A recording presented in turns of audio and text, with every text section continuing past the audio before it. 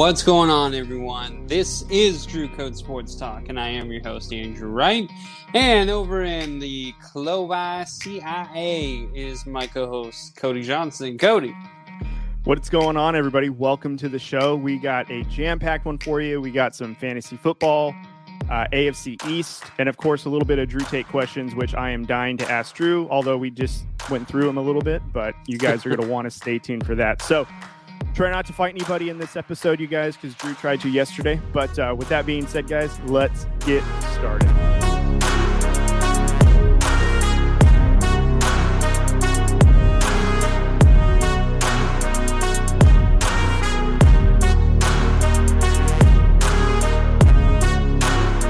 That's right. 2 weeks in a row, ladies and gentlemen. We are back. Almost not 2 weeks in a row.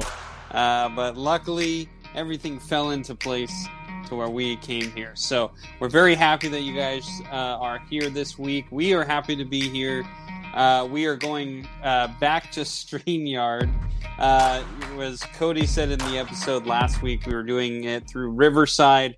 We had a lot of technical difficulties with it that we found out later that it was going through Riverside, so we kind of had to can it and come right back to our X StreamYard. So we are back with our X. But you know what? Sometimes that's okay. So here we are. We are back on StreamYard. And actually, you know what? I just feel so comfortable. It's just, I know it. I want to hug it, so it's getting weird now. I got to stop. Anyway, so before we get into everything, which we have a ton to talk about, we have MLB, we have NFL, a lot of NFL, by the way. We have fantasy football questions and a little sprinkle, if you will, of NBA. So there is a lot to cover. So, but before we get into all that, Cody, how you doing, man? Doing good, man. I'm glad that we're back to here. I don't want to say we went back to our ex. We just had to know what was important to us and then come back to what was meaningful, and that's what we did. And so you know what? We were in a relationship. We went on a break. We downloaded Tinder, was on that for a day, and we're like, you know what? I don't like it. I don't want to do this. I'm going to go back. Just realize that we lost. And we convinced her to come back. So yeah. I don't know why I keep making this analogy. I can't stop. It was a good one. Anyways, so I'm doing well, and I think I can't stop. You know what I can't stop thinking of? I can't stop thinking of your game yesterday, Slugger. For those that don't know, Andrew is kind of a coach of a softball team, which his brother-in-law is on. And he had an interesting evening last night, and I get a text that said, dude, you should have been there. Almost came to blows. No, we said we almost threw hands. Just please tell those that don't know what happened, because it was okay. Well, it was great to hear about it.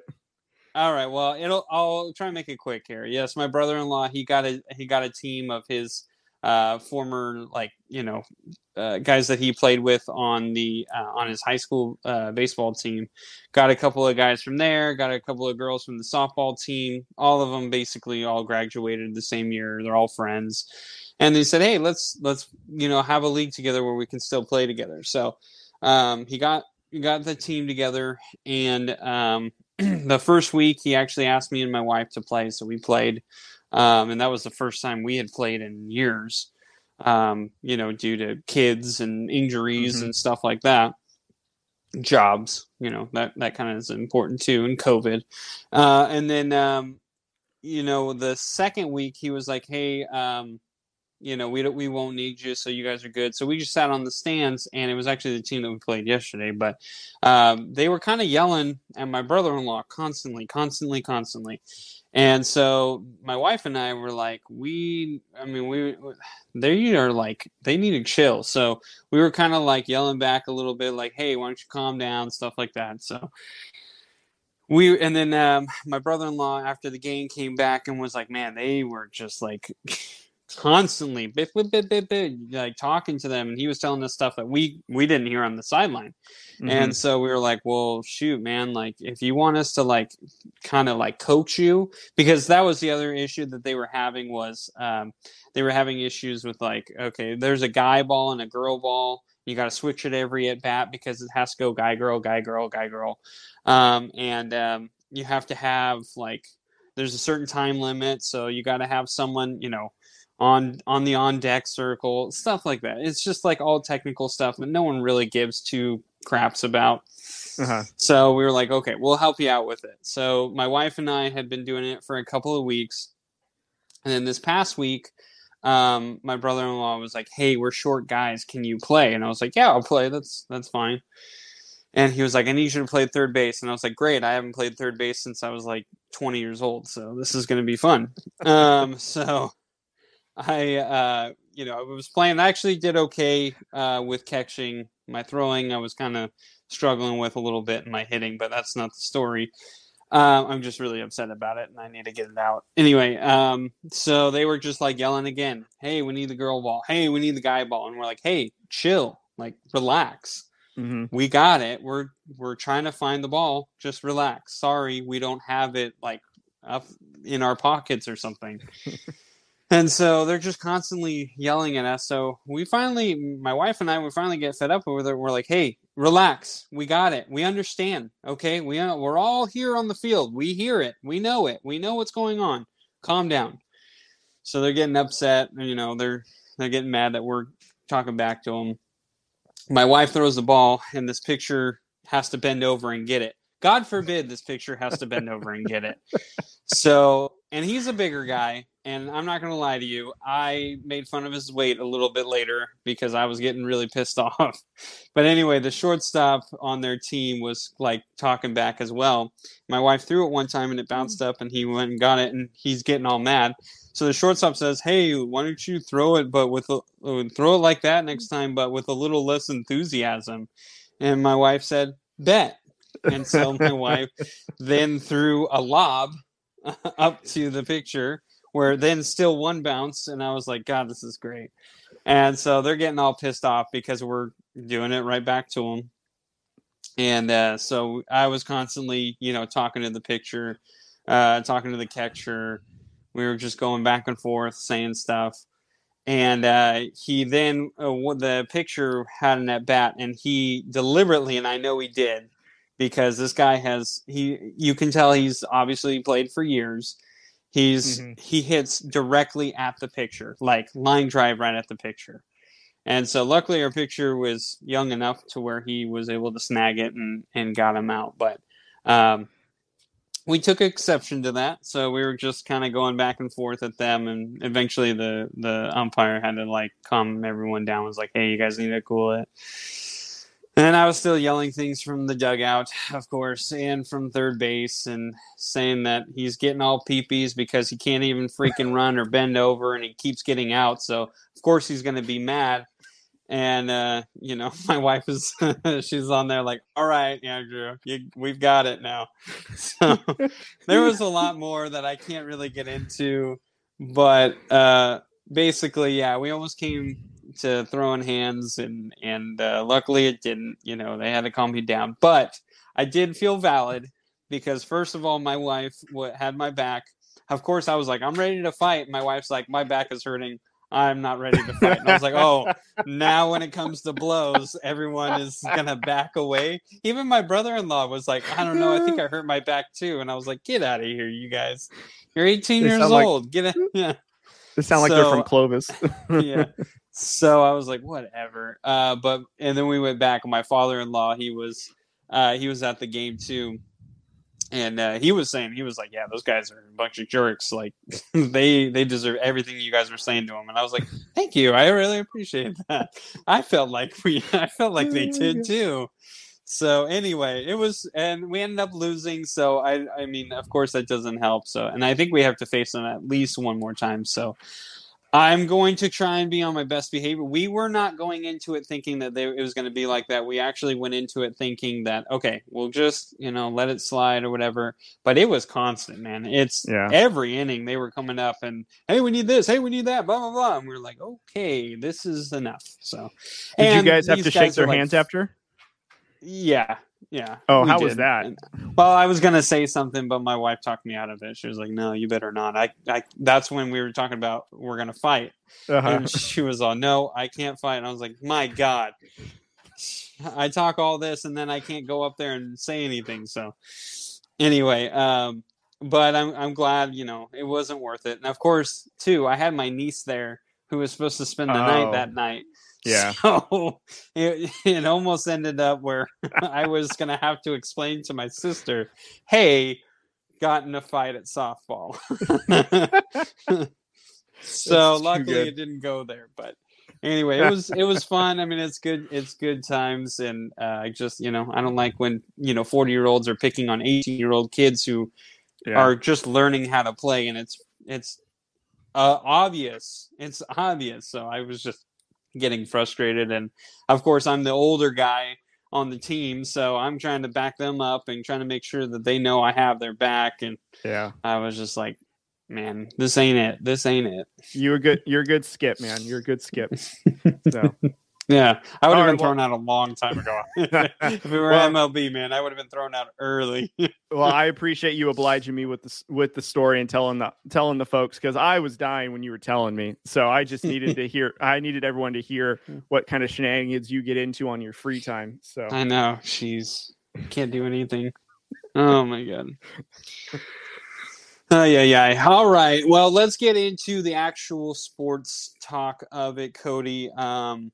Let's start with the MLB because there's a lot of NFL, and that's gonna be majority of our show. So let's get right to that. And really, there's really no questions, and we're gonna talk about the whole. As we just before we got on, the story came out about Fernando Tatis being suspended for 80 games, but we are actually going to talk about that in the Drew Take questions. So I'm going to hold off on that. But let's do the top 5 power rankings.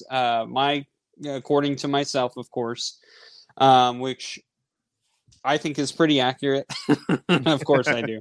Anyway, so it's actually changed a little bit. There's someone new in the top 5, and a few teams have kind of swapped a lot of places. So first and foremost, I still have the Dodgers number 1. I really don't think I need to explain this any more than they have the best record in baseball. They look like the best team in baseball right now. Since the craziest stat that I had seen was it was like 6 games after they traded for Joey Gallo, they went 6-0, and the Yankees were 0-5, which was like, holy cow, Joey Gallo wasn't hitting that on anything. And of course they make that stat to seem like, oh, it's all Joey Gallo. But I mean, Joey Gallo had a home run, I believe it was yesterday, for the Dodgers. I think it was his first home run as a Dodger. So, Dodger fans were happy about that. But I don't think I need to explain anything other than they keep winning and they're missing both of their top 2 pitchers. So, say what you will, but this is a freakishly good team. And even without good pitching, they can still win games. So that's scary. Then you have the Houston Astros. The Houston Astros have been on a freaking tear. And actually, right now, I just looked at the odds. Justin Verlander is the favorite to win the AL Cy Young. That's insane. This guy is he's 39, almost 40 years old, or he is 40. And he is just, absolutely killing it in Houston. Didn't he just get back from Tommy John surgery last season? Yeah. So he's been doing a real good job.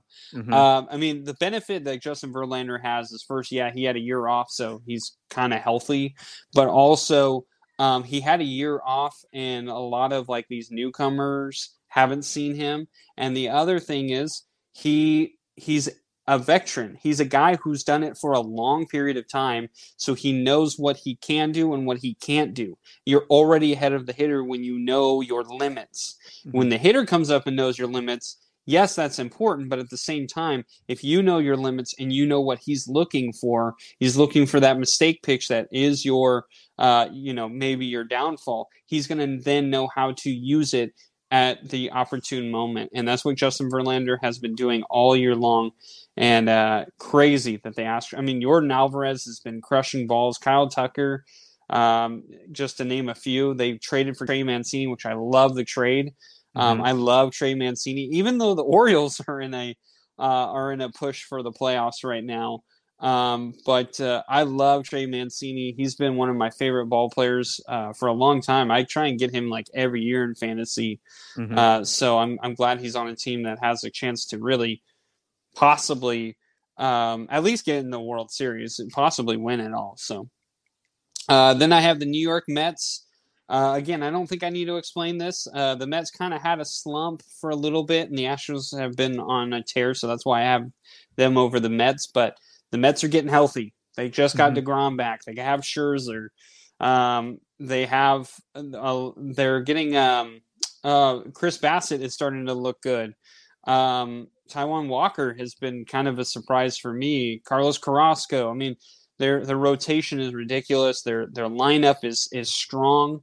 A lot of guys who make a lot of contact, so they put the ball in play. And, as my old batting coach has told me for years, you put the ball in play, good things can happen. So, and that's what I've always, as a Giants fan, that's what I've always noticed. I have the Yankees at 4. They really dipped. And this is what I had predicted long ago. I felt like the Yankees were going to after the All-Star break. I felt like they were going to kind of slow down a little bit. I didn't know that they were going to slow down this fast, to a going halt. 0 for 5 right away. Yeah, and they just lost today against the Yankees or against the Red Sox in a walk-off fashion with Tommy Pham of all players. So, Mr. Fantasy, yeah. So he might love our topics later. Yeah, I don't know. He might say that he wants his money back. I don't know. But anyway, so the Yankees. I mean, Aaron Judge is hitting home runs still. It's not like he's slowed down.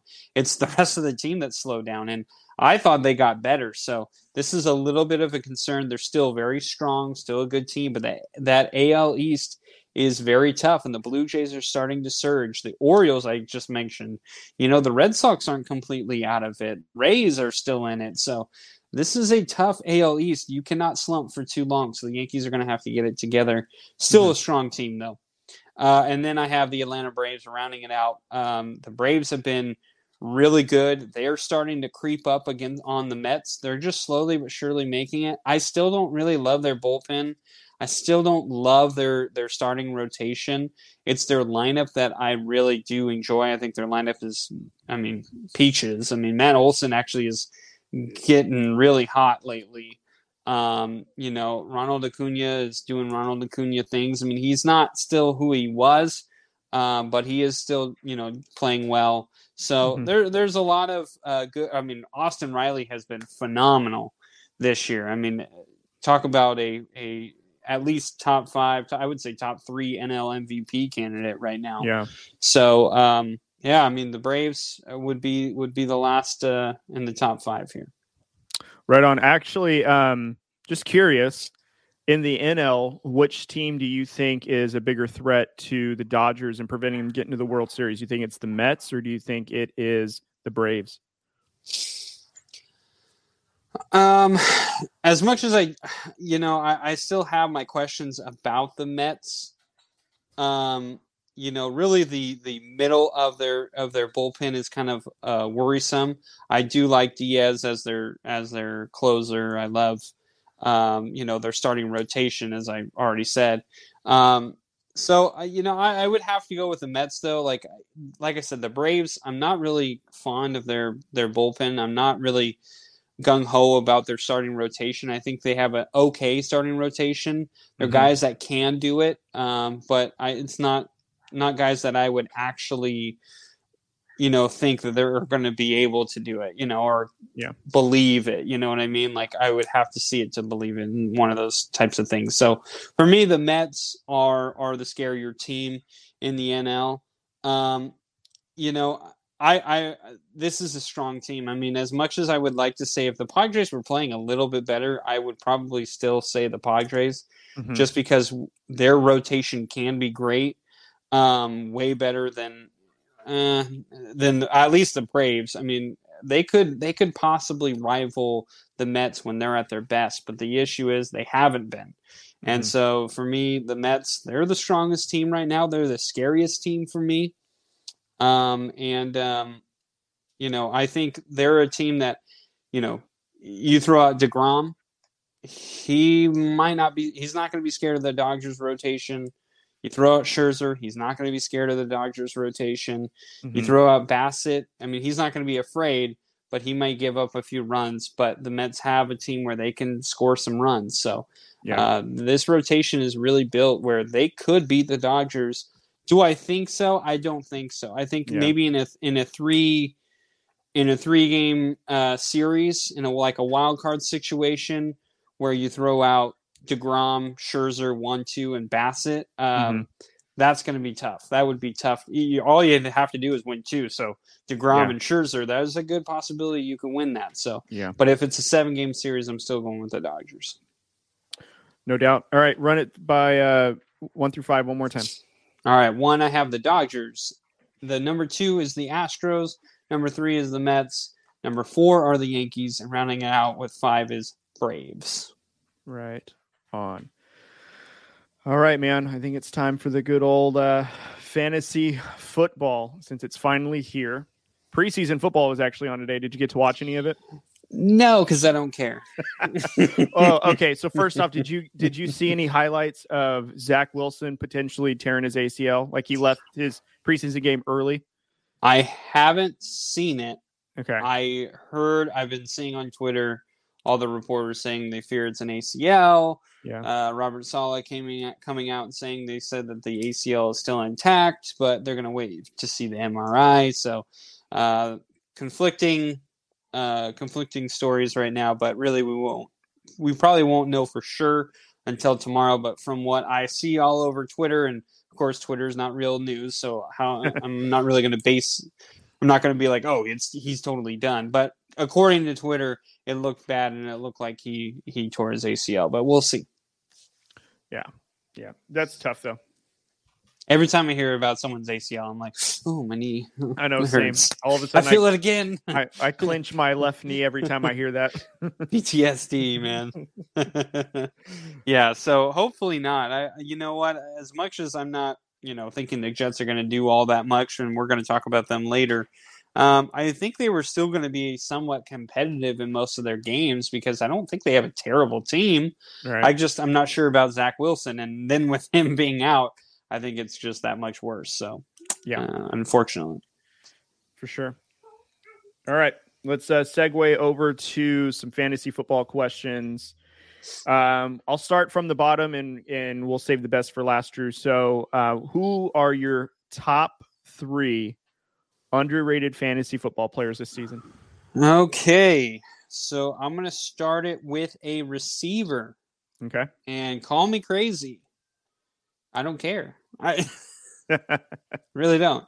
My first guy I would say is the top 3 underrated player for this year. Would be Russell Gage, going to the Buccaneers. He was on a very bad Falcons team. The Falcons then lost Calvin Ridley to the whole year, and the Falcons were left with Matt Ryan, a absolute crap of an offensive line, and somewhat of an okay running back, and then you had a couple of good receivers here and there, and Russell Gage kind of emerged as one of a go-to player. And he was putting up good fantasy numbers. I remember I picked him up in a couple of my fantasy leagues, and he was really consistent. Could I always rely on him to get those 20 burgers? Not all the time, but he was pretty consistent. And so if I needed to, spot start him in certain leagues or certain times, I would put him in there. So, but now he's going to a Buccaneers team, and I know what everyone's thinking. Well, hold on. He's going against Julio Jones. He's going against Mike Evans. He's going to go against whoever's going to be the tight end. Who I don't know who the number one tight end is going to be in Tampa Bay. It's always either OJ Howard or Braid or whoever else. I don't know. Mm-hmm. But I think Russell Gage is going to emerge as the go-to guy because he is a slot receiver. Tom Brady is notorious for going to the slot receivers.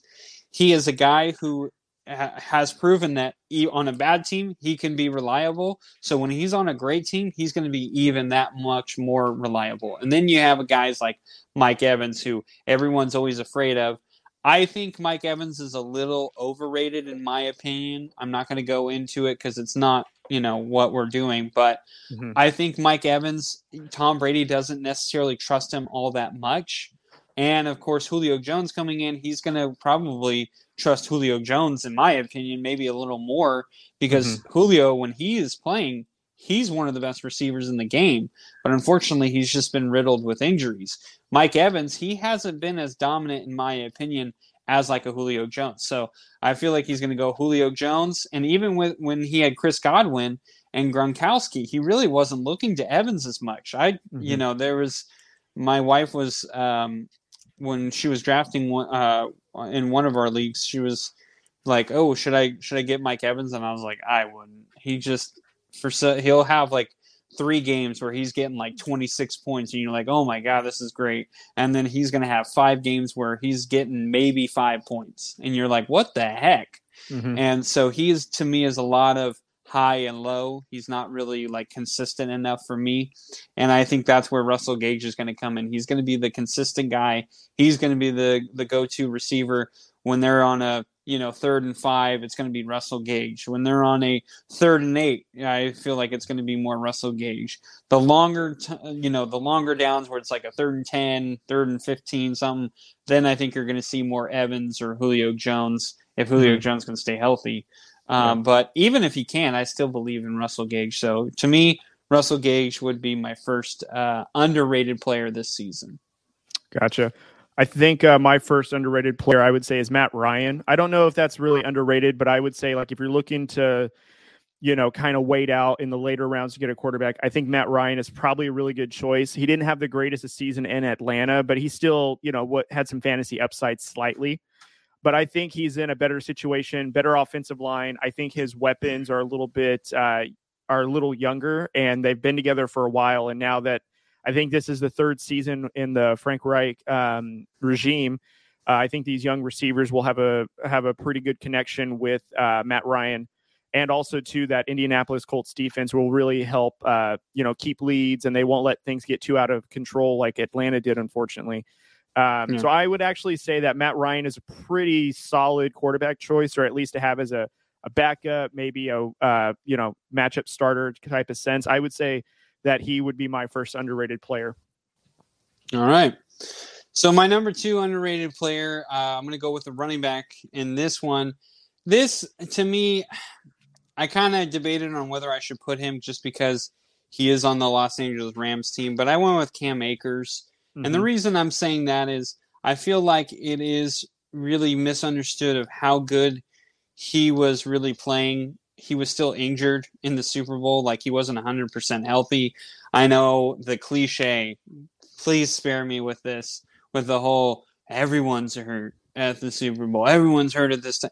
Okay, well, this guy was going through a major injury, okay, is what I'm trying to get at. But the other thing is, Matthew Stafford with the whole elbow injury, it could be a Tommy John type situation that he has. We don't know. Like the Rams are kind of being semi-quiet about it. But I feel like with that, you're going to see a lot of Cam Akers with the Rams, at least early on in the season. Later in the season, depending on where they are, that's going to determine whether they're going to have to pass more or run more. But I do feel like Sean McVay really relies on his running backs early and then tries to let the quarterback kind of get into a groove going into the playoffs. But Cam Akers not only is a good running back, but he is a guy who can catch the ball out of the backfield, and he's good at it. And he can put up points that way as well. So for me, underrated, in my opinion. I don't feel like it's being talked about. We're talking about Allen Robinson. We're talking about Matthew Stafford. We're talking about, potentially OBJ, Cooper Kupp, of course. Yeah. Guys like that. We're not really bringing up Cam Akers, who was somewhat of a star in the Super Bowl. I know that could be controversy too, but he came up big in a lot of situations in the Super Bowl, and Cam Akers to me is an underrated player. So Cam Akers, my second underrated player. Okay. Well, I'll stick on the same running back theme, and I'll actually go with our Las Vegas Raiders. And I'm going to say that I think an underrated player that people should probably stash is actually Zamir White. He got a lot of touches in preseason. He's gotten a lot of reviews out of Raiders camp. We got him in the 4th round out of Georgia, and he's a power runner. He's got a lot of speed, pretty good hands. And I'm also, and this is kind of like a foreshadowing to one of our Drew Take questions. I wouldn't be surprised if he takes over the second rotation in the running back, depth chart, or even be starter at some points, just because I think that Josh McDaniels and the Raiders really love Zamir White to the point to where, like, don't be surprised if he ends up being the starter. Josh Jacobs sometimes has health issues. He remained fairly healthy majority of last season, but he has missed some games for injury. Kenyon Drake is coming off of a pretty big injury, and so he will need some time to recover. But I think Zamir White is a player that people, think about stashing him. You never know. He'll probably have some pretty good games. And that Raiders O-line, even though it's a little bit banged up, that zone blocking scheme that they've instilled looked really good in the first preseason. And again, it's preseason, so we're going to taper expectations. But just the fact of that culture, that offense, it's on another level than what we're used to. And so I would say Zamir White is somebody to keep an eye on. Yeah, kudos to you, because Zamir White is going to be the James White, James White, obviously, who just retired, but Zamir White is going to be the James White in this offense, because Josh McDaniels, obviously coming from New England, he's going to want to keep that similar system because it has worked. And I think you could say that Josh Jacobs has gotten better at pass catching, but I think you'd rather have him run the football, because when he's running the football, he is just dangerous. Yeah. And that way you can throw in another guy who is a pass catcher. That is originally why they got Kenyon Drake. And to your credit, of course, he did get hurt late in the year, so we don't know when he's actually going to come back. I mean, it kind of seems like he may come back early in the year, but still, Zamir White is a really good rookie. He's a young guy. He's coming out of Georgia, who had like a four rotation running back system going. So obviously, I followed a lot of Georgia running backs this year because one of the guys actually came from Buchanan High School, which is, right down the street from us here in Fresno. So, he's a local boy who's now, he's going to be like number 1, number 2 on the depth chart this year, which, watch some Georgia football. He's a good running back. Anyway, Kendall Milton, if you're interested. Anyway, so Zamir White is a guy who he's going to be the priority for him in this offense this year is going to be pass catching. So I think you're absolutely on to something there, but I would have to say temper expectations a little bit if you are going to stash him, because it would either, if he's going to get a few more run plays, Josh Jacobs is going to have to be hurt, or Kenyon Drake is going to have to be, out for a little while. So if not, then they're going to just kind of use Josh Jacobs a little bit more. Gotcha. All right. Who's your third underrated player? Third and final guy. I had to go with the quarterback situation, and I'm going to stick with the Raider theme. I'm going with Derek Carr. He's underrated? You think he is underrated because exactly what Colin Cowherd had to say this year, or this week, was there's like being put as like, number 12, number 13. Not only did he beat the Chargers to go into the playoffs, and everyone talking about Justin Herbert, he's making all these incredible throws. Look at Herbert here. Look at Herbert there. Oh, if only they had a defense. Can we talk about Derek Carr in that game too? Give me a break, guys. Yeah. Derek Carr lost his best receiver and Henry Ruggs. Henry Ruggs was finally emerging as the guy that we thought he was going to be last year. Mm-hmm. He came out in this year and he was absolutely balling, and unfortunately got in trouble and probably won't see the light of day, unfortunately. But then they had to go with a hurt Darren Waller. Mm-hmm. All year long. He could not stay healthy. Then the offensive line was really beat up last year. Yeah. Josh Jacobs was beat up. Kenyon Drake went down.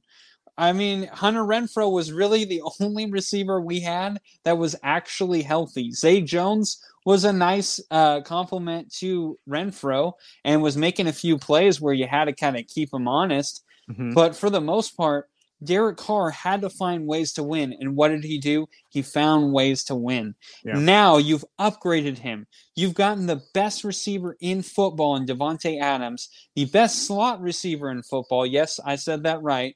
Hunter Renfrow, in my opinion, number 2, number 3 best tight end in the NFL in Darren Waller. And then the offensive line is looking like it could be beat up a little bit. But now you're adding, yes, Josh Jacobs, as you mentioned, Zamir White.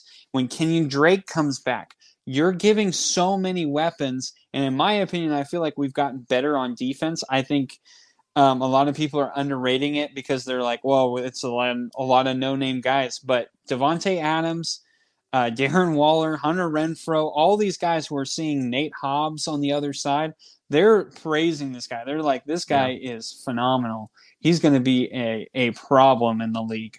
And he was a problem last year. I mean, he came up a lot. He's probably one of our best defenders. Yeah.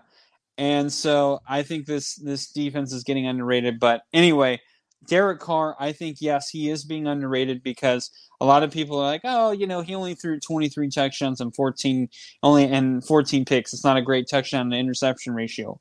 Look at what he went through. Yeah. I mean, come on now. So when you talk about Derek Carr this year, I'm going to put it down now. I think this is going to be Derek Carr's first 30 touchdown year. And I don't think it's going to be even kind of close. I think he's going to have it by like week 15. Mm-hmm. That's a good one. Derek Carr's our guy. So I'm actually surprised that you're categorizing him as underrated, but I think that's because us as being Raider fans, we see what he's done. And, everyone in the league recognizes him as a good player and as a good quarterback. And it's those that are on the outside that don't think they see it. But with all that he's gone through, I think Colin Cowherd pointed out best, in 8 years, he's gone through 6 OCs, 3 head coaches. It's some weird number. And yet he's mastered all the systems, and he still makes the Raiders competitive. So definitely something there.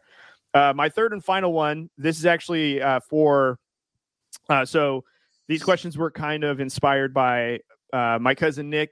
Drew, as you know, he's a fan of the show. Shout out, Nick. AKA Xbox Dad 559. He basically asked us to do some fantasy content, which is what I texted you about. So my third and underrated player, this is for you, Nick. Jerry Jeudy, I think, is a wide receiver people should think about drafting, with Russell Wilson now being their primary quarterback. Obviously, that's a huge upgrade, and the Broncos are going to be a threat in the AFC West, no doubt. They have a really good defense with a probably top 5 secondary in the NFL on paper. Not to mention they still have Bradley Chubb that is dangerous on the outside. And then you add a quarterback like Russell Wilson, who I think will elevate this offense, and they have a offensive-minded head coach. And I think Jerry Jeudy and Russell Wilson will find that chemistry pretty early. And, you and I, Drew, back in, I think it was the draft of 2020 or 2019, when Jerry Jeudy and Henry Ruggs were both drafted. You and I actually wanted Jerry Jeudy over Ruggs at the time because we liked his route tree a lot more. We liked his speed. Even though Ruggs was faster, we still felt like, with the hands, the routes that Jerry Jeudy is able to do, we thought that was a better result than Henry Ruggs. I still think that Jerry Jeudy is going to be a pretty big wide receiving star once he finds a quarterback that can get him the ball, because his last 2 quarterbacks were Drew Lock and Teddy Bridgewater. So it's not those quarterbacks aren't the greatest to help develop a young receiver that needs a good quarterback to be throwing him the ball. So I think that Jerry Jeudy is going to have a pretty good year coming up, and I think he's a breakout player, and I think he's underrated in this sense because people are probably looking at Jerry Jeudy thinking that he's a potential bust, but I don't think people are thinking about the quarterbacks that he's had. He's getting a new offense that's more tailored towards, receiver friendly as it came from the Packers organization. So I think Jerry Jeudy is an underrated player, and he's my third one in this topic. All right, Cody, all potent stuff, man. All right, so let's go into our do not draft top 3 list here. Don't draft him.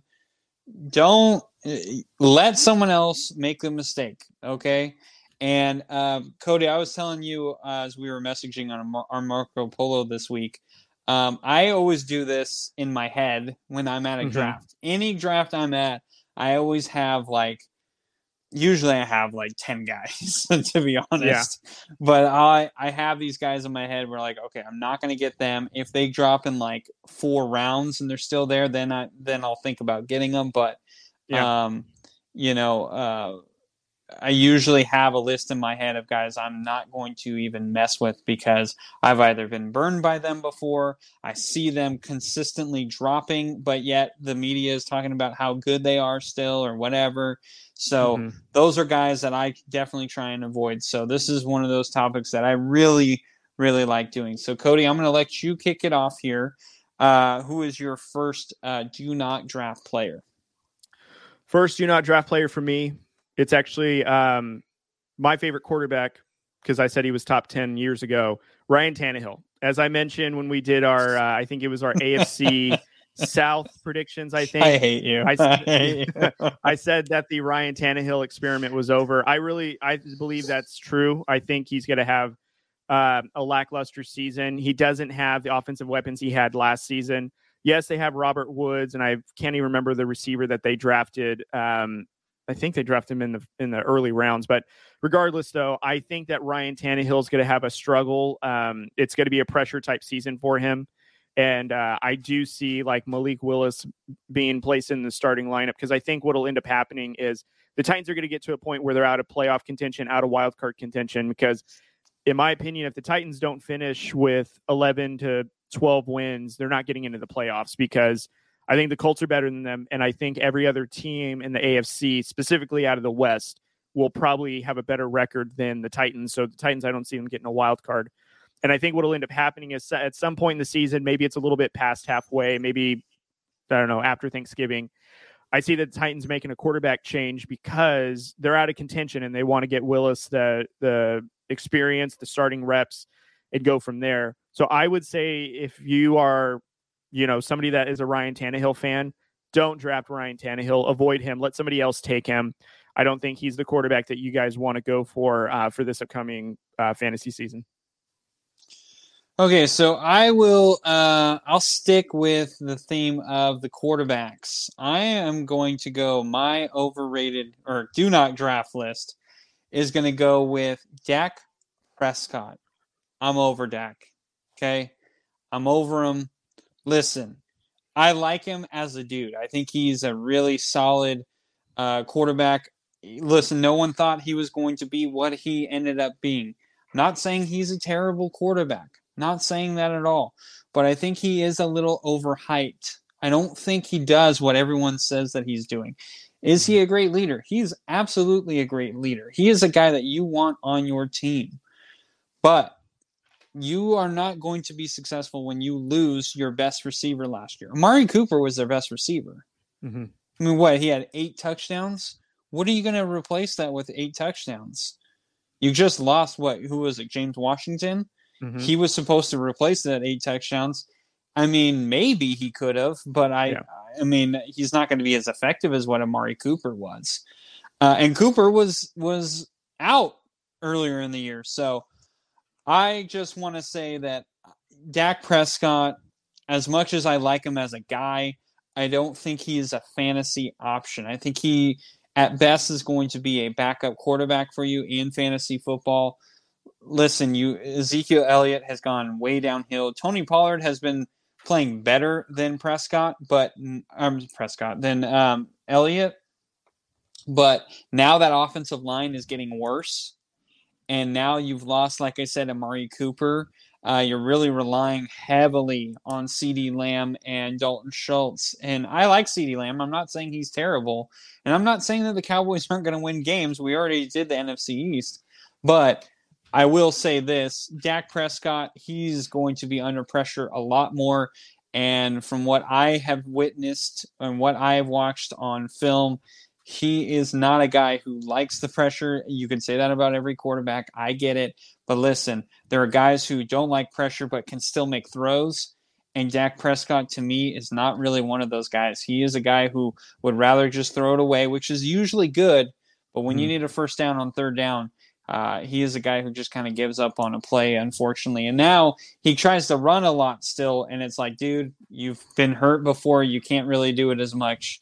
And it's unfortunate to see because I think he's a really good guy. He's a great leader, like I said. So Dak Prescott, for me, do not draft this year. Man, I was shocked when you said it, but your points are pretty interesting and pretty valid. It's hard to argue against it because I think it was can't remember if it was last season or 2 seasons ago. I actually did draft Dak, and it kind of screwed me over. So yeah, I kind of feel that sentiment now. Yeah. So my second player to avoid. Now, this player had a breakout season, respectfully, last season with a really terrible team in the Atlanta Falcons. And I'm talking about Cordell Patterson. I don't think he's going to duplicate the same fantasy production, the same target share, anything like that in this upcoming season. I think with a change in quarterback, obviously change in the offense, I don't see him being the feature player or like the Deebo Samuel type player. He is getting a little bit older. I see injuries kind of maybe derailing that. He's a fine player. I mean, he was a Raider once before as a return specialist, and he was great. He even had a couple of great touchdowns when Derek Carr was throwing him the ball. But I don't see him carrying that same production as last season, because last season he carried a lot of folks to the championship, and I just don't see that happening again. So I'm going to say Cordell Patterson is a player you guys are going to want to avoid this season. So is that your receiver or is that your running back? I'm trying to stick with the theme here. He's the flex option. Oh man, that's not helping me, Cody. So I'm actually going to go with, and you know what? I'm kind of surprised that I'm saying this, but I feel like it is because of who his quarterback is. I'm going to go with Deontay Johnson. I'm not going to draft him this year. You have Mitchell Trubisky. You have his younger version in himself. And what's his name? The guy who was just drafted from Pittsburgh. Kenny Pickett. Kenny Pickett. I have no, and then, or Mason Rudolph. Listen, I think Deontay Johnson is a good player. I'm not saying that it's one of those things where I'm not saying he's a terrible player, but I do think he benefited from listen, I was a little bit higher on Ben Roethlisberger than he ended up being. I think you were a lot lower on Ben Roethlisberger than what he ended up being. I think, he kind of ended up in the middle of what we thought, but say what you will about Ben Roethlisberger. Yeah, he really didn't have an arm anymore, and he was kind of breaking down as a player. But overall, he's still a smart quarterback. He knows where to throw the football. With Mitchell Trubisky, I think he's good. I think he's fine.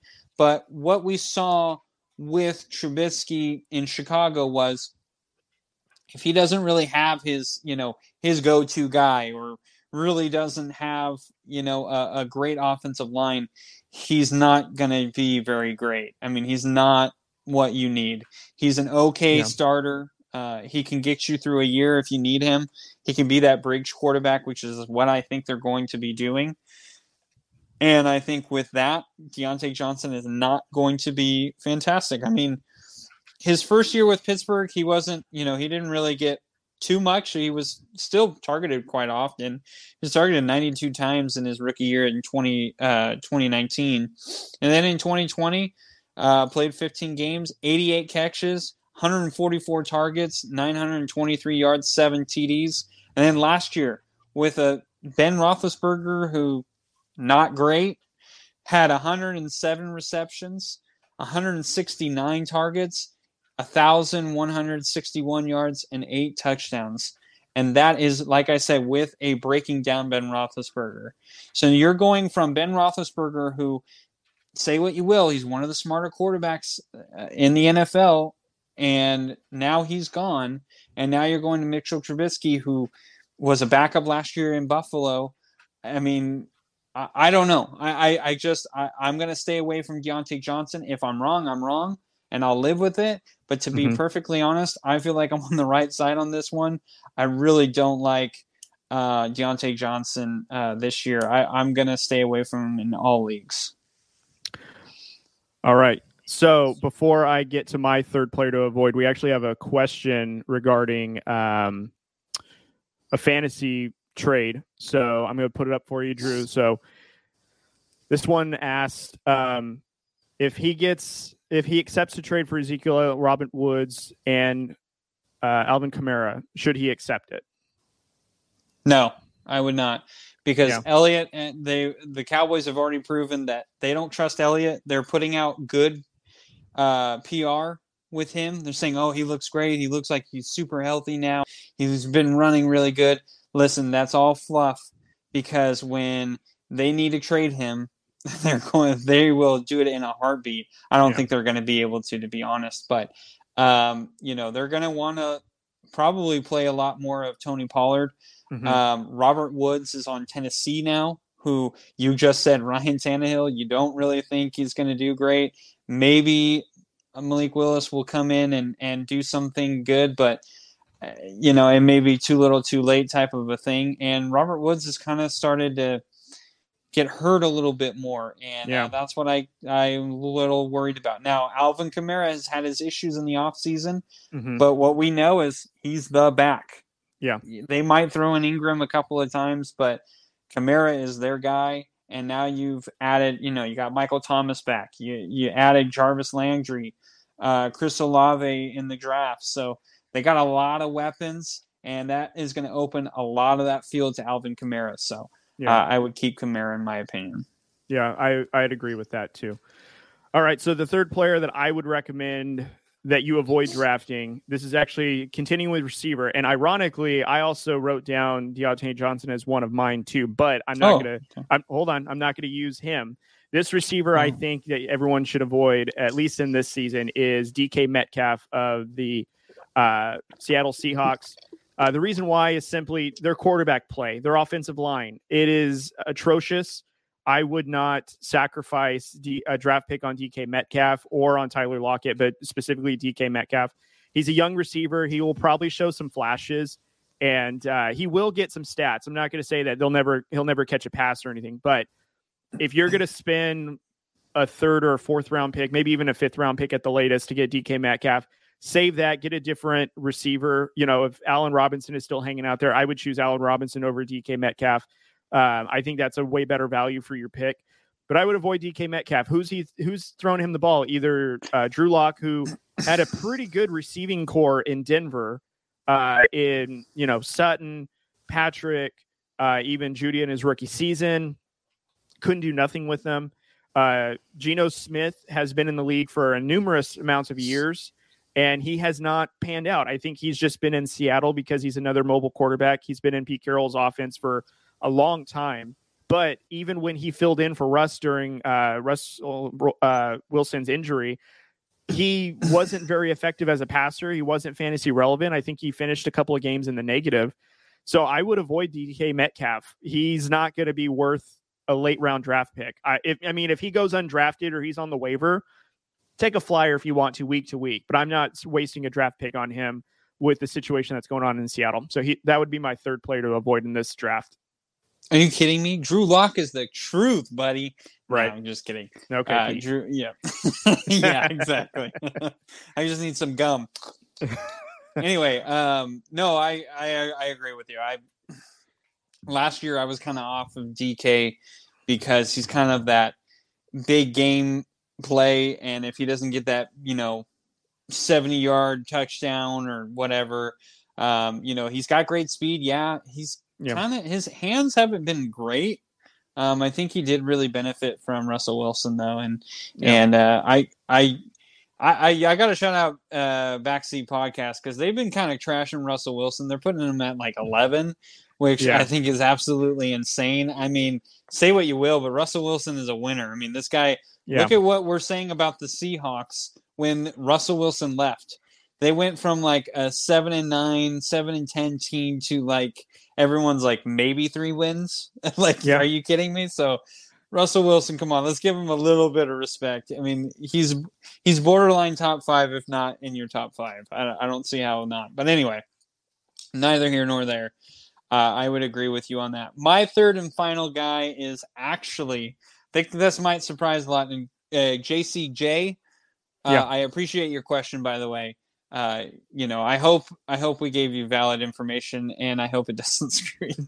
Watch, Kamara's going to get hurt, and he's going to be like, God dang it. No kidding. He's got to remember this. Anyway, I'm going to go with Saquon Barkley. I'm not touching him with a 10-foot pole because I don't trust him anymore.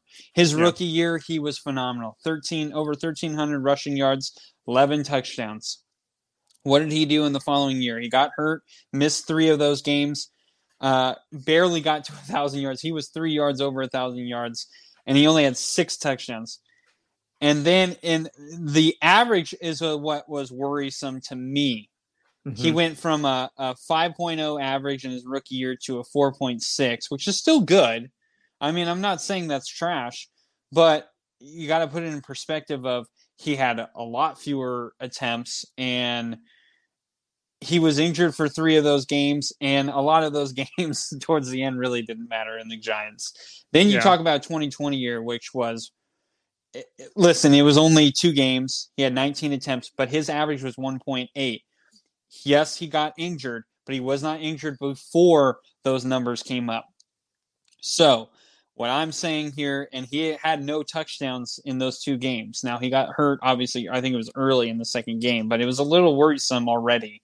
Then last year, he came back off of injury, still got injured again, missed 4 games there, and only had 593 rushing yards. His average was a 3.7, which is still okay, but he only had 162 attempts and 2 touchdowns. He was not who he had been. So, in my opinion, Saquon Barkley, I'm not trusting him. He's not a great pass catcher either. He doesn't put up big numbers. His first year, again, he did. His first year, he caught 91 catches. His second year, he only caught 52, and he only missed 3 games. That's almost 40 passes. That's 39 passes that you all of a sudden just lost in 3 games. Yeah. That's a huge number. And then last year, he only had 41 catches. And granted, yes, I understand, it's Daniel Jones. How can you? Okay, but that's my point. We're talking about this year. If Daniel Jones is your quarterback, I'm not touching Saquon Barkley, and to be honest, that offensive line isn't really making me, lick my lips here. It's mediocre at best right now, and I just don't think Barkley has what he had before his injury. I mean, no doubt, it's hard to argue with that. I mean, a lot. He has the most promise, I think, but he has the biggest question mark with the team, quarterback line, just as you mentioned. So I can't disagree with that, man. All right, I got one last one before we go to break, Drew. So if you in your fantasy league had the number 1 pick, who are you picking out of Jonathan Taylor, Cooper Kupp, Christian McCaffrey, or are you picking somebody else with the number 1 pick? Let me preface it by this. I would still think Christian McCaffrey, possibly. I would still look at him.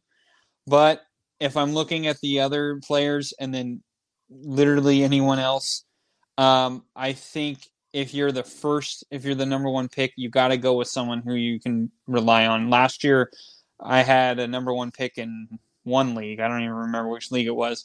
And I drafted Christian McCaffrey, and he was phenomenal until he got hurt. So, I mean, it was worth it until then. So you got to go with, I think this year I would go with someone who's more reliable, and I think someone who's going to really benefit with a new addition. I'm going to go with Jonathan Taylor. Jonathan Taylor not only has one of the best offensive lines in the game right now, they just got Matt Ryan, who I think is a complete upgrade over Phillip Rivers, who I've never been high on. I don't think Phillip Rivers was a good quarterback. I don't think he was a great quarterback.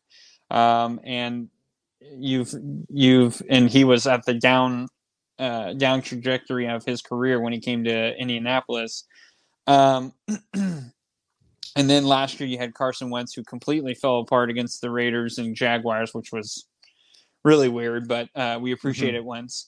And so now you have Matt Ryan, who, Matt Ryan, say what you will. I mean, there are going to be people who don't like Matt Ryan as much as Phillip Rivers, and I'm not here to debate that. That's fine. I like Matt Ryan a lot. I would, if I had to pick Matt Ryan in his prime and Phillip Rivers in his prime, I would pick Matt Ryan.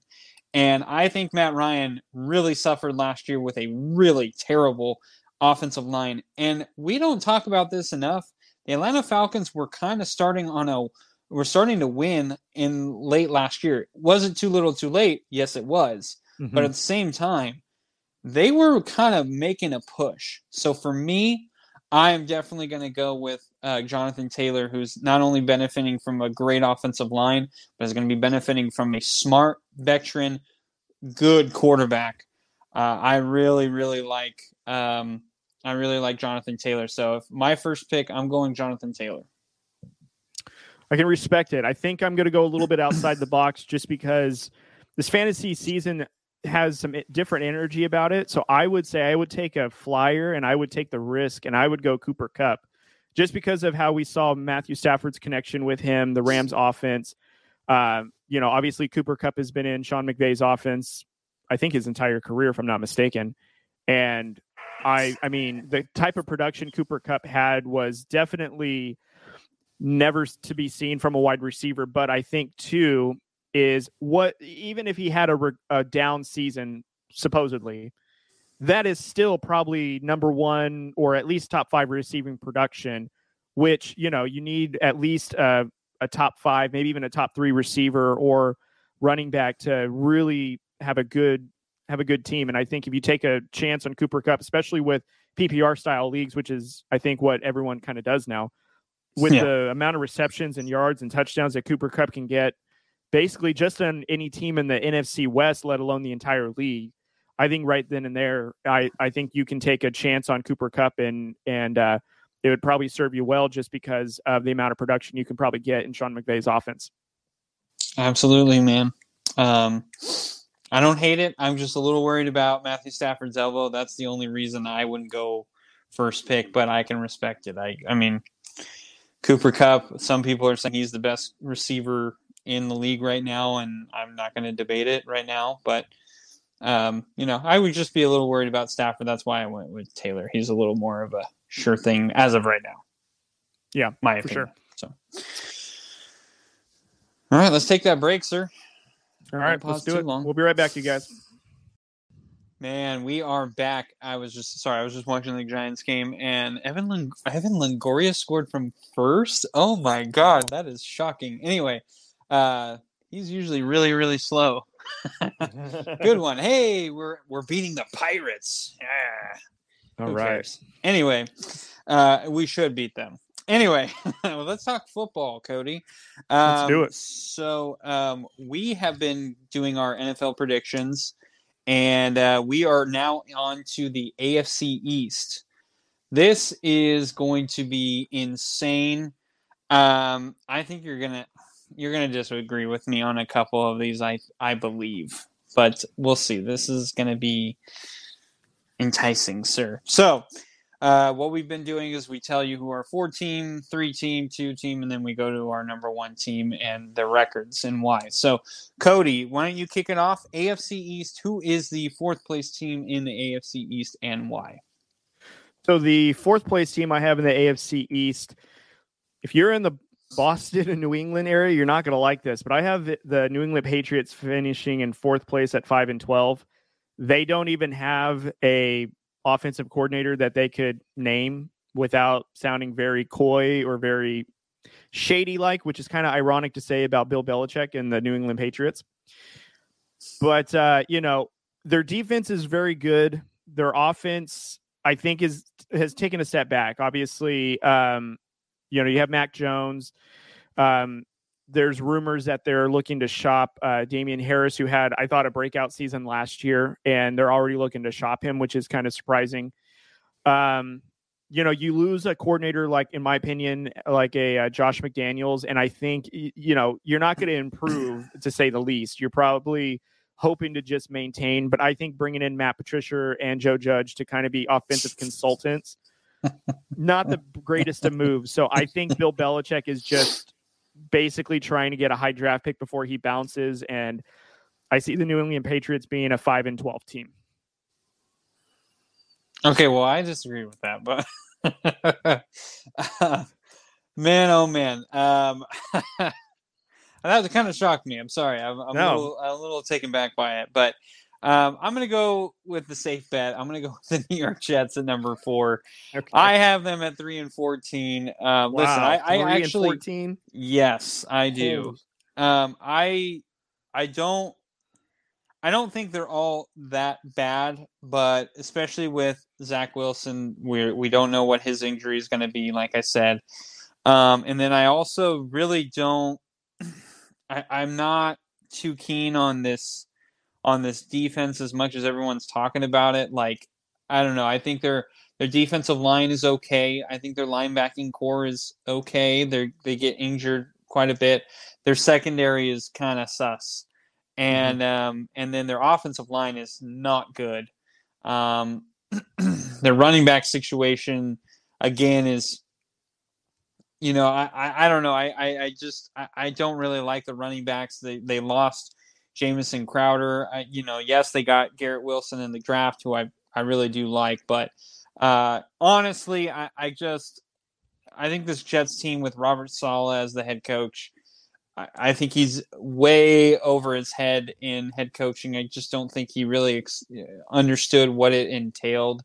And so, I just am a little worried about the Jets overall being staying close-knit as a team. And like I said, especially the Zach Wilson thing, it's going to be a little worry. But I do think they have kind of a rough schedule. I mean, say what you will about the AFC East, I do think it is fairly tough.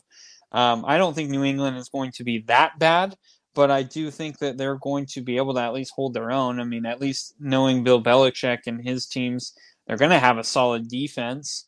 I really like the Dolphins. I think they're going to be really good. And then you have Buffalo Bills, who, are a lot of people's favorites to get into the Super Bowl. So they face all those teams twice. So that's already half of your season, basically. But they face teams like, Green Bay. You really like Detroit. I think Detroit is going to be a tough one. Minnesota, Cincinnati, Pittsburgh, Cleveland, Baltimore. Those are some tough teams. And then they do see like Denver and Seattle, so we'll see how those go. But I'm just not really sure about the Jets, and I think with Robert Saleh, like I said, I just think he's way over his head in the head coaching situation. So Jets are my number 4 team. So Cody, who is your number 3 team and why? So my number 3 team is the New York Jets. I actually have them finishing at a 7-10 record. I actually think that if Zach Wilson isn't seriously injured to the point of missing the entire season, so this is contingent on assuming Zach Wilson is healthy. So this is a big if. But if Zach Wilson is healthy, I think that this team could potentially get to 7-10. I don't think they're getting in the playoffs. I don't think they'll get to 500. I do think that Robert Saleh is basically coaching for the last season, unless they make the playoffs. This is probably it. But, I do think that Zach Wilson, Elijah Moore, they've got some pretty good young pieces in there. They did have to sign Dwayne Brown because they did lost, I think his name is Belchnik. I can't remember. I can't pronounce his name clearly. So Mekhi Becton. Becton? There it is. Excuse me, guys. Anyways. Belch? Where did Belch come from? Sorry. Oh my gosh. Anyways, guys. Holy God. Anyways, so obviously the offensive line is going to be under construction for a while. And I do think, though, that this Jets team is going to surprise some people. Do I think they're a playoff team? Not yet. But, it is going to be contingent on Zach Wilson not being hurt. And also, too, I had to give them a pretty good record considering Zach Wilson's offseason. He had an elite offseason, so I have to reward it somehow. Yeah, I'm not very high on Zach Wilson. I know we still haven't seen everything, and I know the offseason, he's a player, whatever. But I actually think that's a downgrade, in my opinion.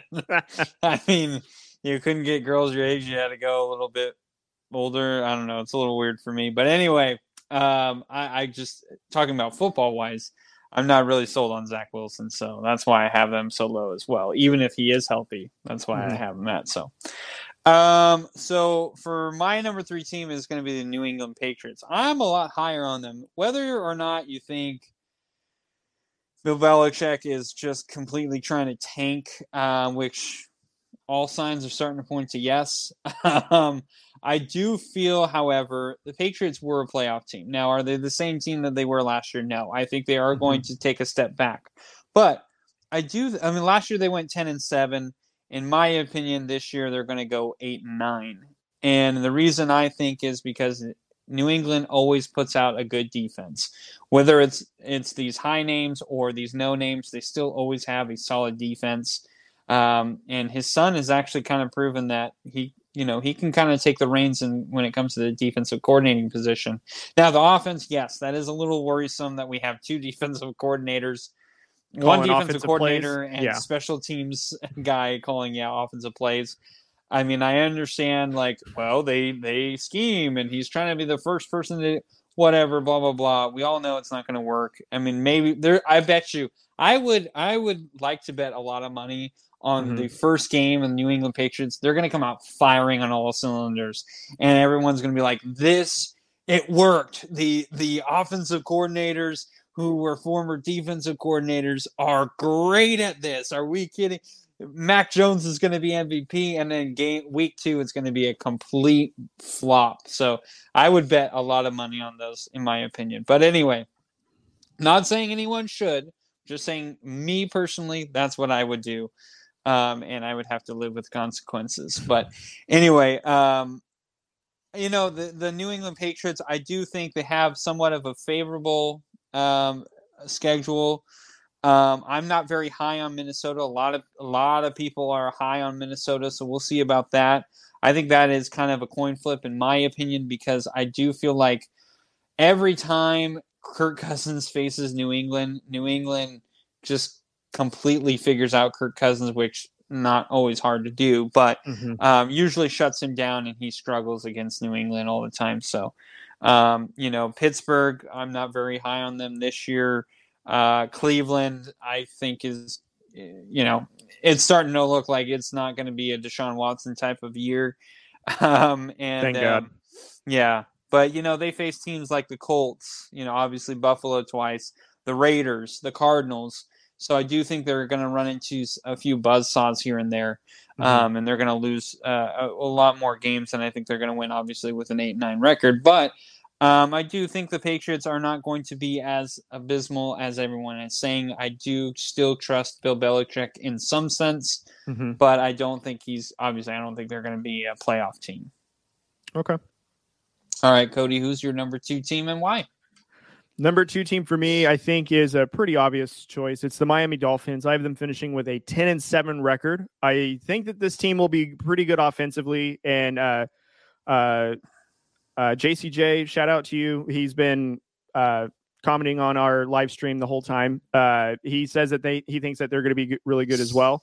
And I agree. I don't think that they are going to be, on the same level as, let's say, the Chiefs or the Bills or anything like that. I think that they still got a lot of growing pains to go through. I think a huge obstacle they have to go through is Tua as a quarterback. He shows flashes, but then there's been times where, he's also shown some signs of being a little impatient.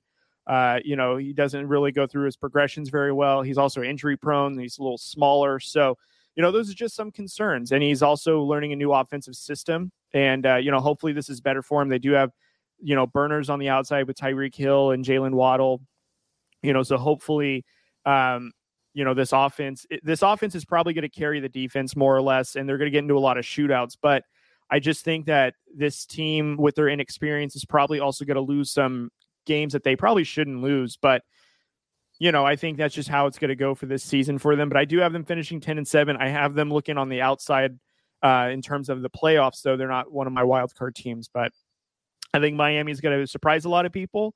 But I think that they're going to also have, a successful season in terms of wins to losses. But, I don't see them as a Super Bowl contender, nor do I see them as a playoff team just yet.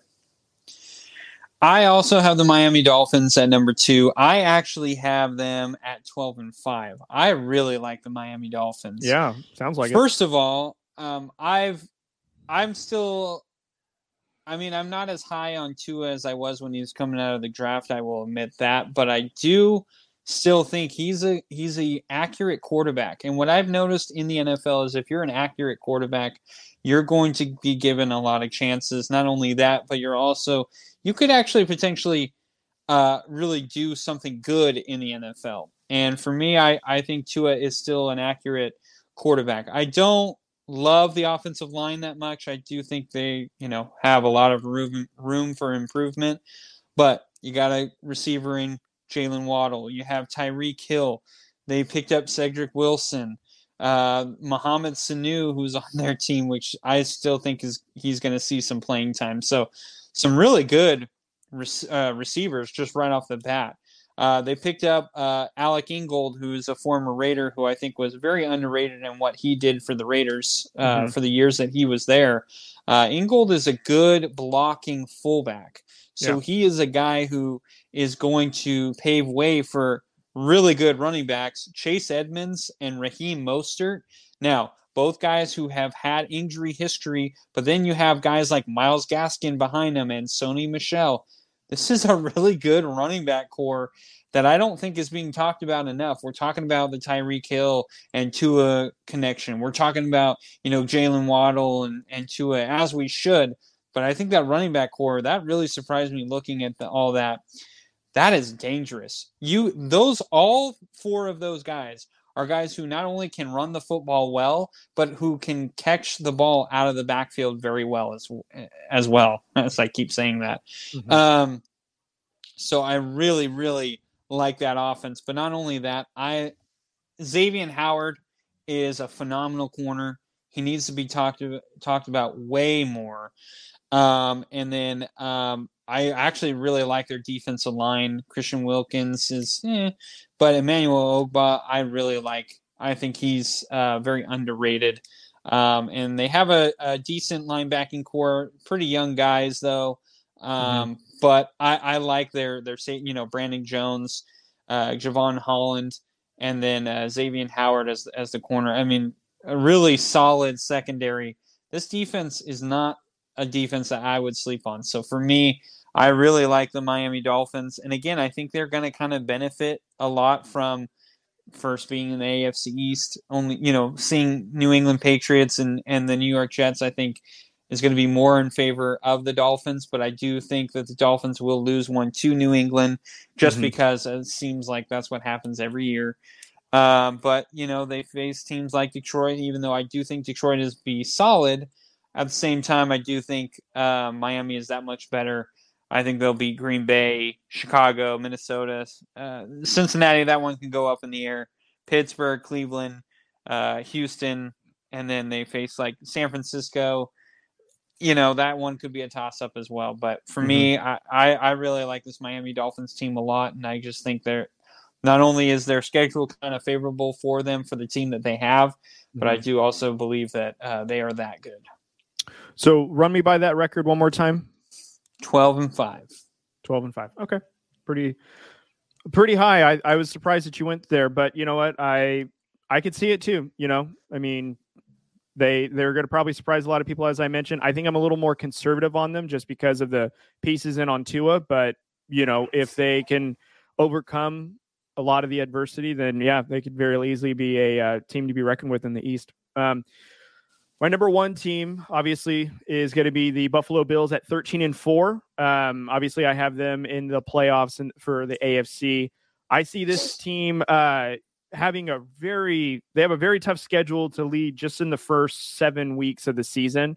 I do think, though, that they will win out some very close and very competitive games, and I think it'll battle test them. And then I think that they're going to have a pretty good win streak following their bye week, all the way leading into, I want to say it's the Christmas time, where I think that they will probably suffer a loss, but I think they're going to end the season very, very well. Josh Allen is probably going to have an MVP type season. In my opinion, this year's MVP is basically going to either be handed to Josh Allen or Justin Herbert, which is kind of how everything's been playing out and just their trajectory of how good that they both are. But Buffalo Bills, though, they have still Stephon Diggs. They have an elite defense.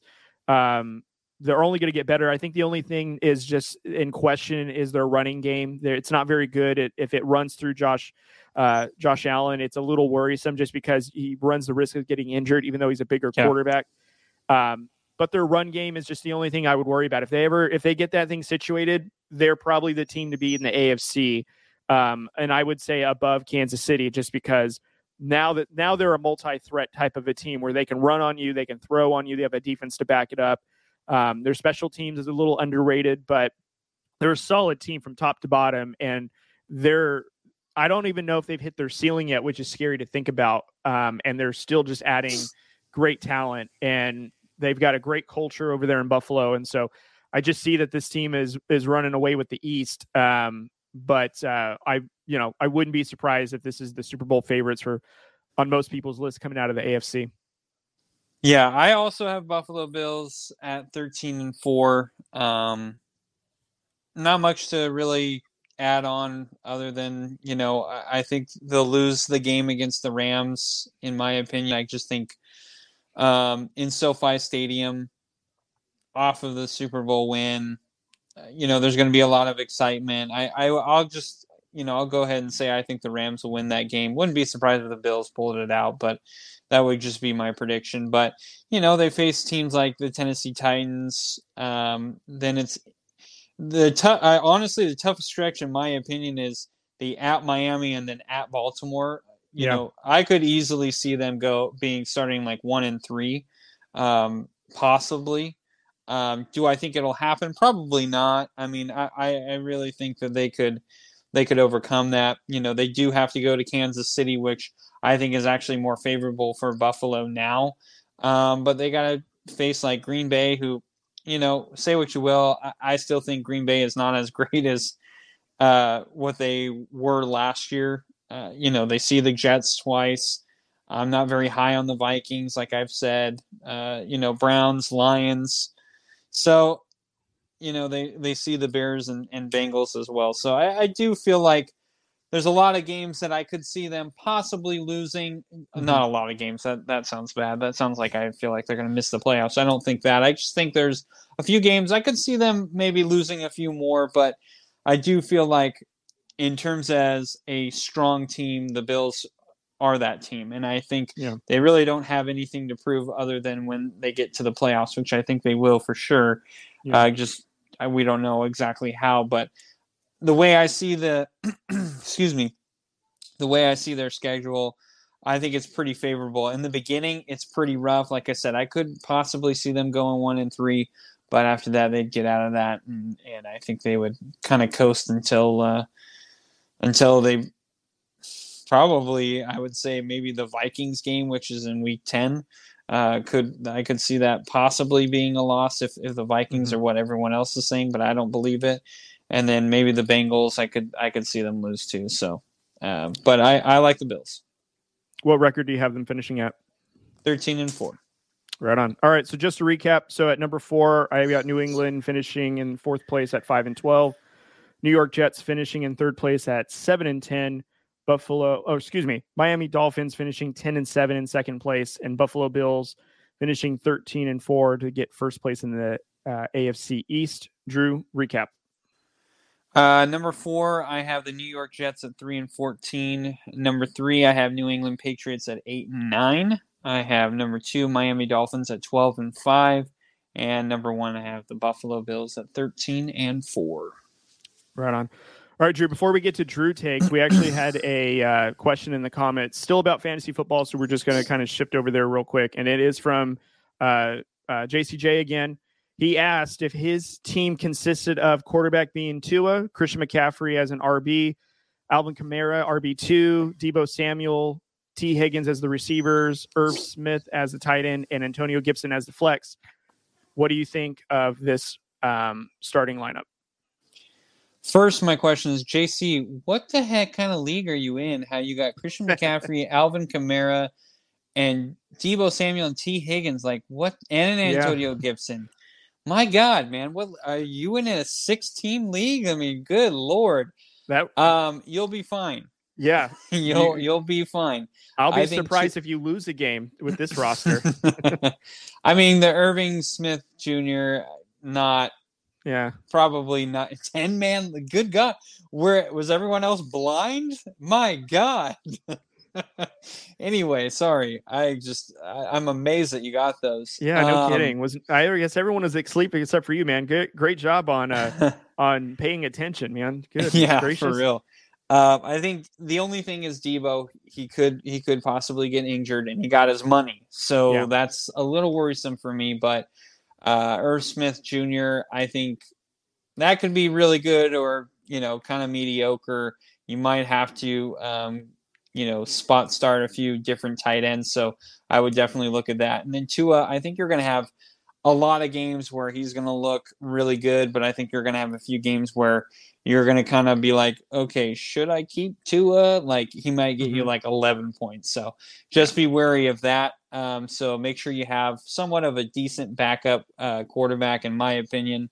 If Matt Ryan is available, I would go after Matt Ryan. He's going to be a guy who will probably do really well. I'm trying to think. I'm looking at AFC East quarterbacks, and it's like, oh yeah, Josh Allen. No, maybe look into like, as I said, don't draft Dak Prescott. Maybe a Dak Prescott would be. I don't know the bye week of Miami. I don't have it in front of me right now. So I would have to see like what the bye week would look like with Dak, but I would definitely kind of maybe look at that and see if Dak has kind of a favorable matchup like against the New York Giants or Jets or someone like that. Yeah, I would say maybe if you had Tua as your primary, I think that's fine. Again, I mentioned that Matt Ryan is an underrated quarterback, so maybe have him on the bench or in some matchups start him. I think Antonio Gibson in the flex is probably something I would say if you have an alternative flex, that's probably one to pay attention to. Irv Smith, I'm not really concerned with just because tight ends don't get you a lot of points to begin with. Once you get rid of Kelsey, Kittle, Waller, and Andrews, it's a crapshoot after that from 5 to 10 or 15, whoever your ranking consists of. So, I mean, Irv Smith at this point is just a person to fill in the spot. But I mean, you have Alvin Kamara, Christian McCaffrey, even if Christian McCaffrey is 50% of what he used to be, I think that's still top 10 upside with Alvin Kamara. Your two receivers are elite in themselves. So, I mean, this is a solid starting lineup. He just asked for a flex, AJ Brown. AJ Brown. I'm not. Yeah, don't even finish that question. AJ Brown. Yeah. Antonio Gibson is nice. I like him, but AJ Brown did a lot with Ryan Tannehill, who a lot of people are thinking that Malik Willis will overtake him, and Ryan Tannehill really struggled last year. Believe me, I had him in one of my leagues. He struggled big time. So AJ Brown was so dominant that he made Ryan Tannehill kind of viable. Yeah. Jalen Hurts not only had a really good year last year, I'm not going to say great, but he's working with like Devontae Smith, who's really good. They just really upgraded like everywhere. And now they have AJ Brown. Yeah, I would go AJ Brown all day. I agree. All right, Drew. So I'm just going to give you a couple of Drew Take questions since we're going to wrap pretty soon. We're running a little bit heavy on time here. All right. So the first one I'm going to give you, what are your initial thoughts with Tatis being suspended for PED violation? I respect him for coming out and apologizing right away and just saying, I was trying not to do this stuff. Apparently, he kind of failed, obviously, and he owned it. So I appreciate that he owned it, unlike, Antonio Brown earlier this week, not owning literally anything that he did. Actually, he owned it so much that he was like, yeah, I don't regret any of it. But anyway, I respect Fernando Tatis in the same notion of like Deshaun Watson, where he kept denying it. Now all of a sudden he's coming out and being like, well, I apologize to the women that I may have impacted. Give me a break, man. You've been denying it. Now all of a sudden you're saying, at least Fernando Tatis came out right away and was like, you know what? I messed up. Unfortunately, I think it was a BS, thing. Oh, I was trying to fix ringworm. So you're taking steroids for ringworm? I'm not really quite sure how that works. Yeah. But anyway, I'm not going to kill a guy for steroids. Listen, people are competitive. They're going to try and do things. Listen, A-Rod did it, and he ended up still playing, and everyone, apparently still kind of likes him. So kudos to him. Yeah. Yeah, my initial thoughts are this is probably going to turn into like a comeback story for him when he gets back. He's going to hit some home runs. Padre fans are going to accept him back, and it's a dark day for them because they were really hoping for him to be available for them. But I think when he returns next season, he gets back in the swing of things. They're going to fall back in love with him with the Machado, Juan Soto, and Tatis lineup. And I think all is going to be forgiven. This is just going to be a blemish on his record at the early on stages of his career. And they're going to probably move on relatively quick, in my opinion. So, I'm glad that he fessed up to it. It's unfortunate that it came out in this type of news because I think he was like a week or two away from just returning to the majors from his injury that he suffered, I think, ironically during the offseason from something unrelated to baseball. But, nevertheless. Yep. All right. So last Drew Take question, Drew, that I'll give you. We won't get to the NBA one. We'll save that for another time. Okay. So as you know, as I alluded to earlier, the Raiders' first preseason game, they started Josh Jacobs in the Hall of Fame game, which was kind of surprising to a lot of people. We did talk about Zamir White and Kenyon Drake earlier today when we were talking about fantasy players. I'm curious, though, with all this developing, do you think that the Raiders would trade Josh Jacobs before the start of the regular season? No, I don't. I don't think so at all. I think they're going to keep him.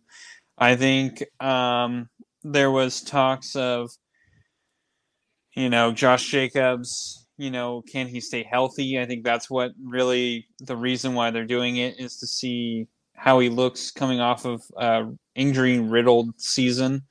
Yes, Brandon Bolden.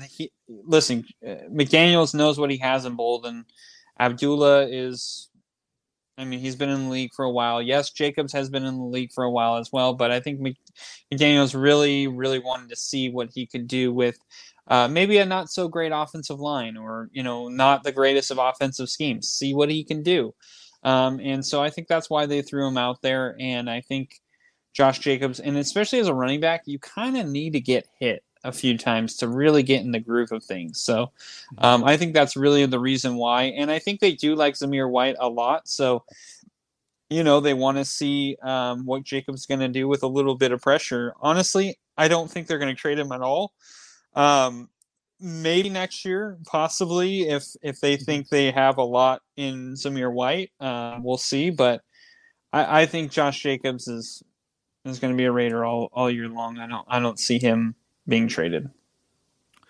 I hope our from the backseat friends forgive me, but I'm going to do a hot take real quick. I think that him playing in that first Hall of Fame game was basically an audition to show the rest of the league that he's available, he's healthy to play, and that he is on the market. I know that Josh McDaniels kind of shut that down. I just find it funny. You made the point that he, sometimes goes through injuries. He had a very productive season last year, and You would think with a player, though, that may have some injury history, you would avoid putting them in the preseason as much as possible. I mean, Derek Carr is an injury-prone quarterback, and he didn't play in the Hall of Fame game, nor did Devontae Adams, because, they're the stars. Why did they get a start in a Hall of Fame game that literally means nothing?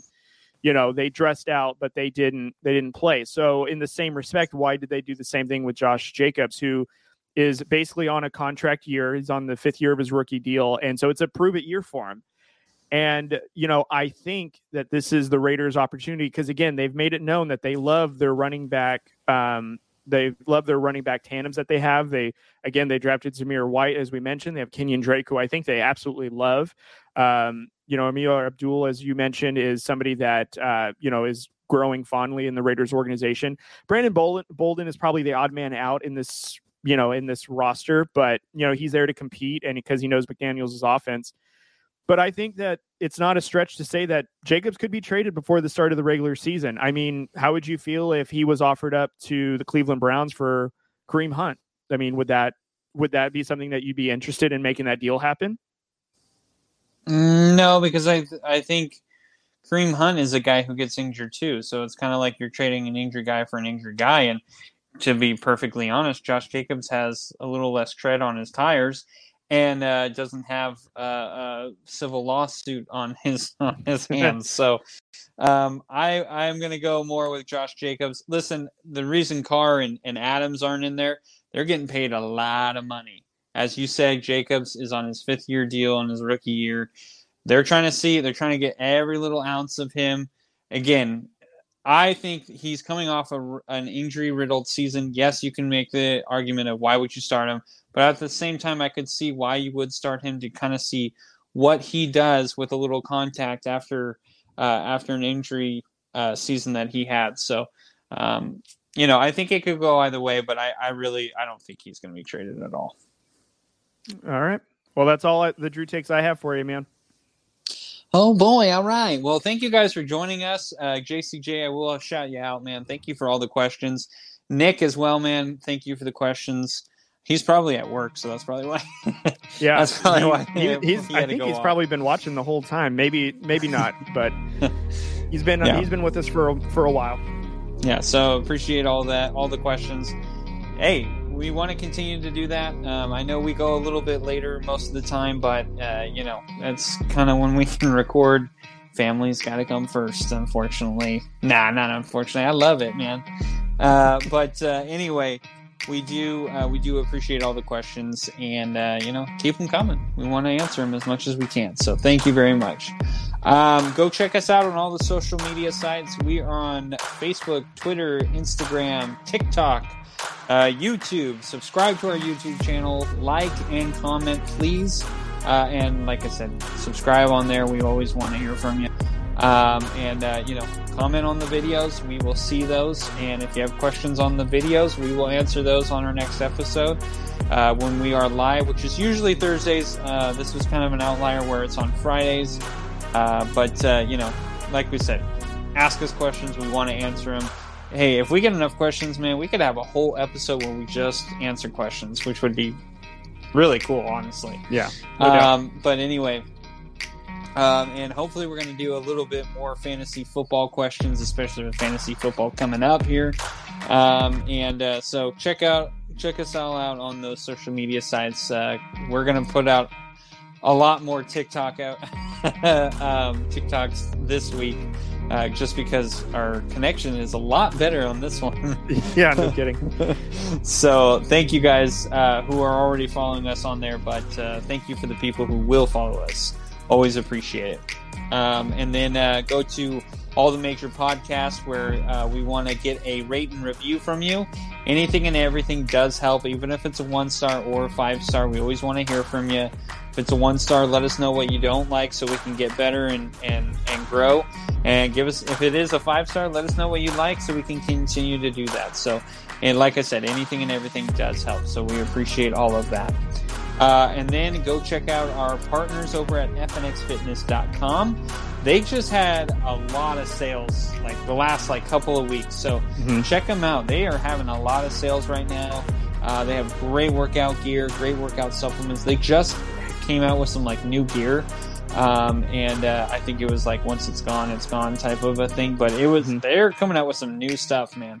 So go scoop it up. But I really like their supplements. That is one of their stuff that I really like to get. So go check out if you're going to the gym, you do all these like, protein shakes, pre-workout, post-workout type stuff. Go check them out. They got great stuff, protein bars, all that stuff. So go check them out. It is really good stuff. It is probably the best stuff I've ever had, and I try and get it as often as I can. So go check it out. So and we can actually get you 15% off by using our code, which will be in the link in the episode, either in the podcast, YouTube, all of our social media sites. So go click that link and you can get 15% off your whole purchase. I'm going to pass it off to Cody for the final stuff that he is going to say. That's exactly right, you guys. Also, too, you can visit our link tree. We have all the links to basically all of our social medias, YouTube, Instagram, Twitter, Facebook, TikTok, just like what Drew had mentioned. Also, too, you can find some Amazon links to get podcast mics like what I'm using in case you guys are interested in it. I would highly recommend if you guys are starting a podcast journey to do so and, get the best gear so that way you guys have the best chance of getting started. We appreciate you guys so much. We are actually doing a fantasy football league with some sports podcasters. So shout out to Stuff About Sports. They invited us on there, so we will be on there and we'll keep you guys updated on how we do. Drew and I are doing one team together, so that'll be a lot of fun. And we just created our league for our sports podcaster one. So be on the lookout for that. We'll be doing a live stream of that draft when it comes out. It should be a ton of fun. And of course, we're going to be giving you guys fantasy football updates from week to week. So please be on the lookout for that. Again, you guys, we appreciate you guys so much for listening and hanging in there with us for this longer live stream than normal, but we are so thankful for you guys.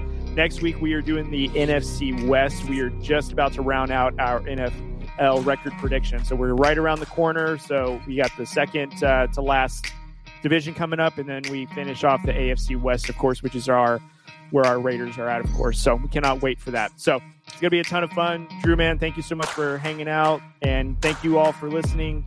Please subscribe, download, rate, and review like Drew had mentioned, and we will catch you guys on the next episode. Thank you all so much, and we'll see you later. See you.